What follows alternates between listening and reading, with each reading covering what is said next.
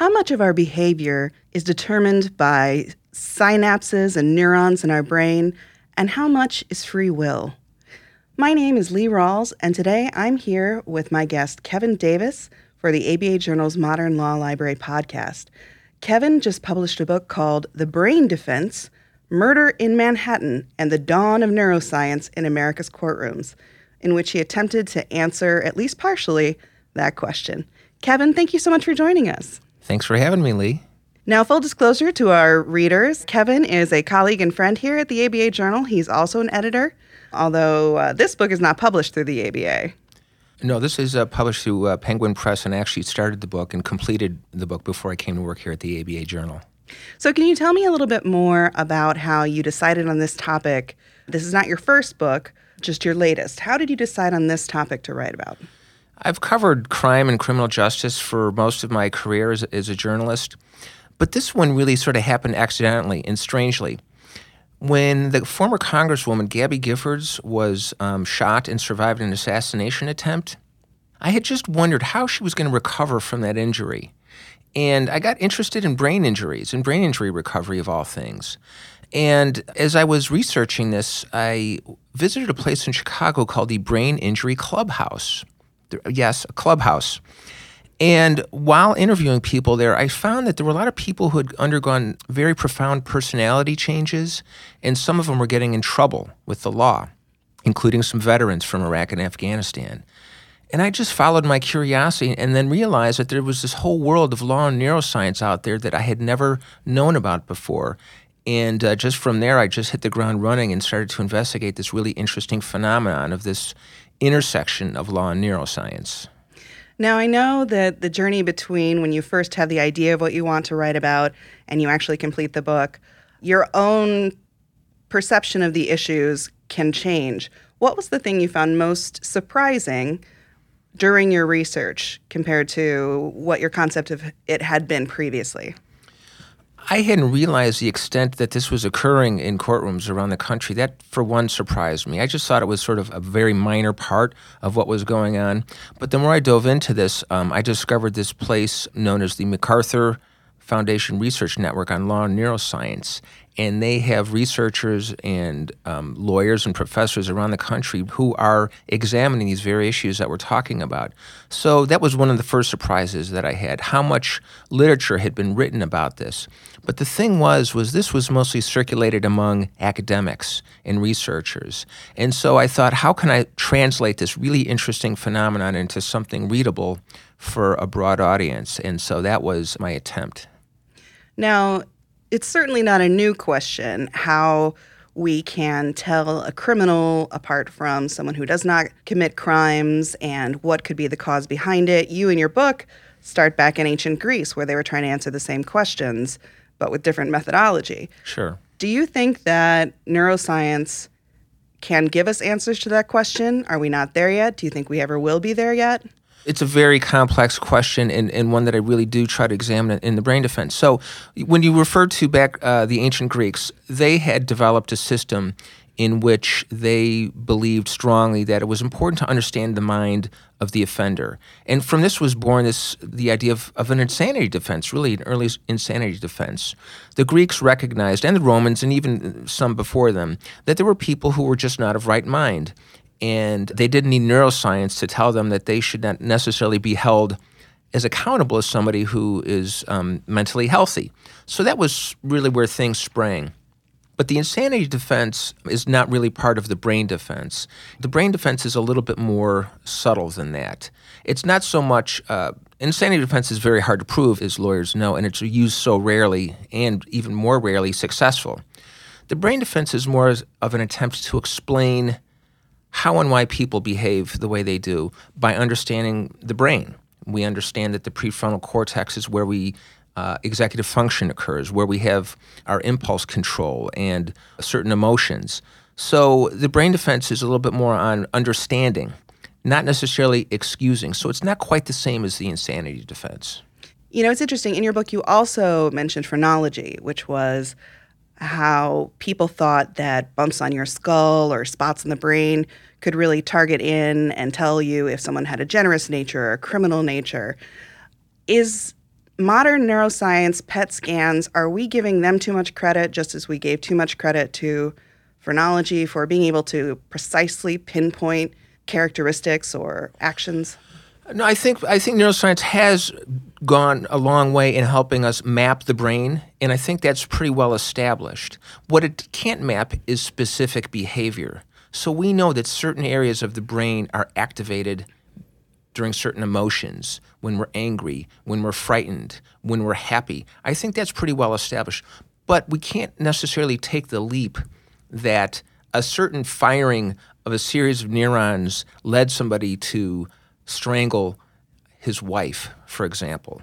And secondly, a person's not wearing a brain scan when they commit a crime. So we don't know. Brain scans, are done under laboratory conditions in which a person is reacting to things. It could be cards or photos or something. And what we're seeing is just sort of a general way of how the brain reacts to certain stimuli. So that's where the challenge is, and that's where a lot of the legal challenges are now, where how do you translate science into questions of law? Now, in your book, The Brain Defense, you do follow a lot of different stories, but there is one sort of through line, and it's a case from the 1990s, I believe, which ended up being sort of groundbreaking when you talk about using brain scans in a criminal defense scenario. And that is the case of Herbert Weinstein. Can you tell us a little bit more about Mr. Weinstein? Sure. So when I was researching my book, I kept coming across this case in a lot of legal journals and medical journals. It's sort of a landmark case in the use of law and neuroscience in criminal courts. So Herbert Weinstein was a 65-year-old retired ad salesman who lived on the Upper East Side of Manhattan with his second wife. Weinstein had lived most of his life as an upstanding citizen. His first wife had died of cancer. He had 2 children, just really in an ordinary life, so to speak. Never had done anything violent ever. And when he married his second wife, people thought that they were the perfect couple. They would walk hand in hand down the streets of New York to go to Broadway shows and out to dinner. So they were like, their neighbors and friends really envied this relationship. But couples argue, and one evening in January 1991, Herbert Weinstein and his wife got into an argument. And among other things, they were arguing about their grown children and had insulted each other's children. She said her son, she didn't like the job he had and that he was overweight, and he called her daughter a brat. And Weinstein, who had been calm the whole time, which enraged his wife, Barbara, and she scratched him under the eye.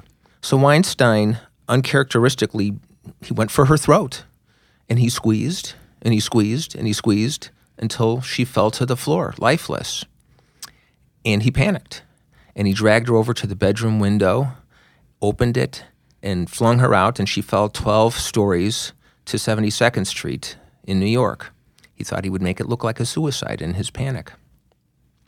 So the police come and figure things out pretty quickly, and Weinstein confesses. He said, "I just lost it." He hires a really good lawyer. His name is Dermot White. He was with a small practice in New York. And White had noticed that Weinstein seemed really detached and unemotional after this event had occurred. And he thought, I'm going to send you for some psych tests. And you mentioned, too, because you were able to interview his children, or at least his daughter, that was characteristic of him throughout his adult life, or their experience of him. And everyone talked about how he was so even-keeled, and it was one of the things that really puzzled the people in his life. How could a man who has this sort of even-keeled personality suddenly snap? Right. It was so incongruous with his personality, exactly. And that's one of the reasons why his lawyer felt it was important for him to get some type of psychiatric evaluation. So along with that evaluation, they sent him for an MRI. And when they wheeled him in and the image appeared in the next room, it was stunning. They had seen a orange-sized growth over his left frontal lobe. It turned out to be something called an aneuploid cyst. And his lawyer saw that image and thought, aha, I've got my defense now. So thus was born Herbert Weinstein's Brain Defense. Now, I don't want to ruin the plot of the book, so we won't give away the ending. We won't give away the ending and what happened to Mr. Weinstein. That's for the readers to discover. But what was the fallout from all of a sudden neuroscientists are being called to testify and show brain scans to, jury members who have no idea what they're looking at? Some of the neuroscientists that you quote in the book say, even medical students often don't know what they're looking at when they see PET scans or any of this new technology. Sure. So there had been some brain scans used on and off in court in various proceedings prior to Weinstein. For example, John Hinckley Jr., when he was on trial for an assassination attempt on President Reagan, his defense was putting out an insanity defense. And one of the things that they used was a scan to indicate he had schizophrenia, a little bit different. It was used to basically support a medical diagnosis. And a few times brain scans had been used in death penalty cases during the mitigation phase of sentencing. So it was starting to trickle in around the time Weinstein's case came about. But afterwards, we began to see it more, especially in death penalty cases, where the rules of evidence are a little bit easier to get admitted because it's not the guilt phase. And so during mitigation, attorneys are allowed to present a little bit more evidence, and the rules are a little bit softer. So attorneys were beginning to see the value in PET scans, and also later on something called fMRI, which is an even higher resolution type of brain scan that shows brain activity. And for our readers, you've probably seen this perhaps on a television show or in a magazine, and these look like little outlines of a skull, and you see areas that appear to be lit up, although you say that that's a misconception of how that works. It is a misconception. One of the things that the prosecutor in the Weinstein case was concerned about, and prosecutors in subsequent cases, is that jurors tend to be wowed by colorful images. If you saw this picture of Weinstein's brain, there's a big black hole. And you would think, and the lawyer said this, the prosecutor, how could a jury not think something is wrong with this guy? So they're very dramatic. The other difficulty is translating science to jurors, absolutely. Many of your listeners probably are familiar with the CSI effect, in which jurors tend to really believe science. They believe in its power and are willing to accept science is the solution to a lot of problems. So you have that going for you. And the other thing is it's very difficult for jurors to understand a battle of experts. Brain science is very, very complicated. And so during the Weinstein case, for example, they had experts on both sides, and they talk about the calibration of the PET scanning machines and, all sorts of things. And it could get very confusing. So that's one of the cautions, I think, that needs to be out there is the science needs to be made simple to understand, but you also have to understand its complexities, if that makes sense. It does. Now, you, in the course of reporting this book, talked to a number of neuroscientists, and many of them were very conflicted about their potential role in cases like this. Many decided that they would not serve as expert witnesses. They didn't feel it was appropriate. And others thought that they had a duty to come and try and at least explain what they could tell. You talked to a man named James Fallon, and I thought this was particularly interesting when you look at brain scans and what they can and can't tell you. Can you discuss a little bit about what James Fallon found with his own brain scan? So James Fallon is a renowned neuroscientist. He's out at the University of California, Irvine. And James Fallon was, I believe he was working on some research looking at some brain scans from Alzheimer's patients, but he was also looking at brain scans in a study of psychopaths. And there were certain patterns to what a psychopath's brain looked like in terms of its structure in areas that were not functioning necessarily the same as so-called normal people.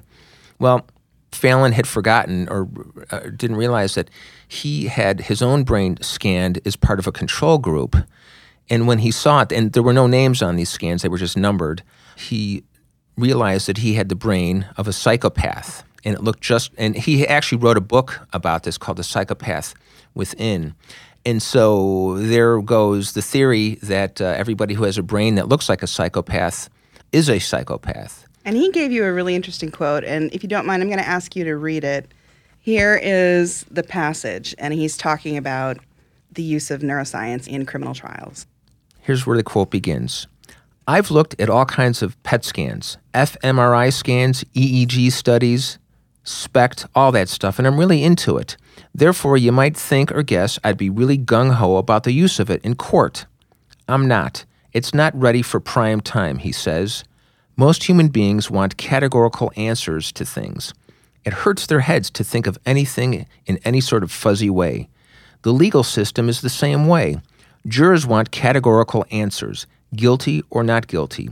But we scientists tend to love fuzzy thinking. It's all what if and maybe.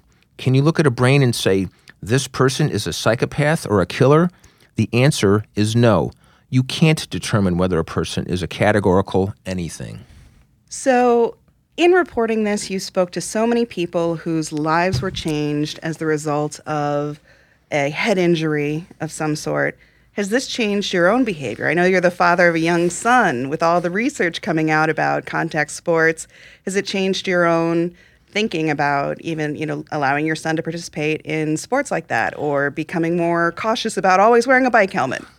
Well, absolutely. And it's changed my thinking in several ways. One, which was sort of counterintuitive, the idea that I have a little bit more compassion for his misbehavior because I understand that he has a developing brain, that we sometimes hold children to the same degree of responsibility that we think they should have as adults.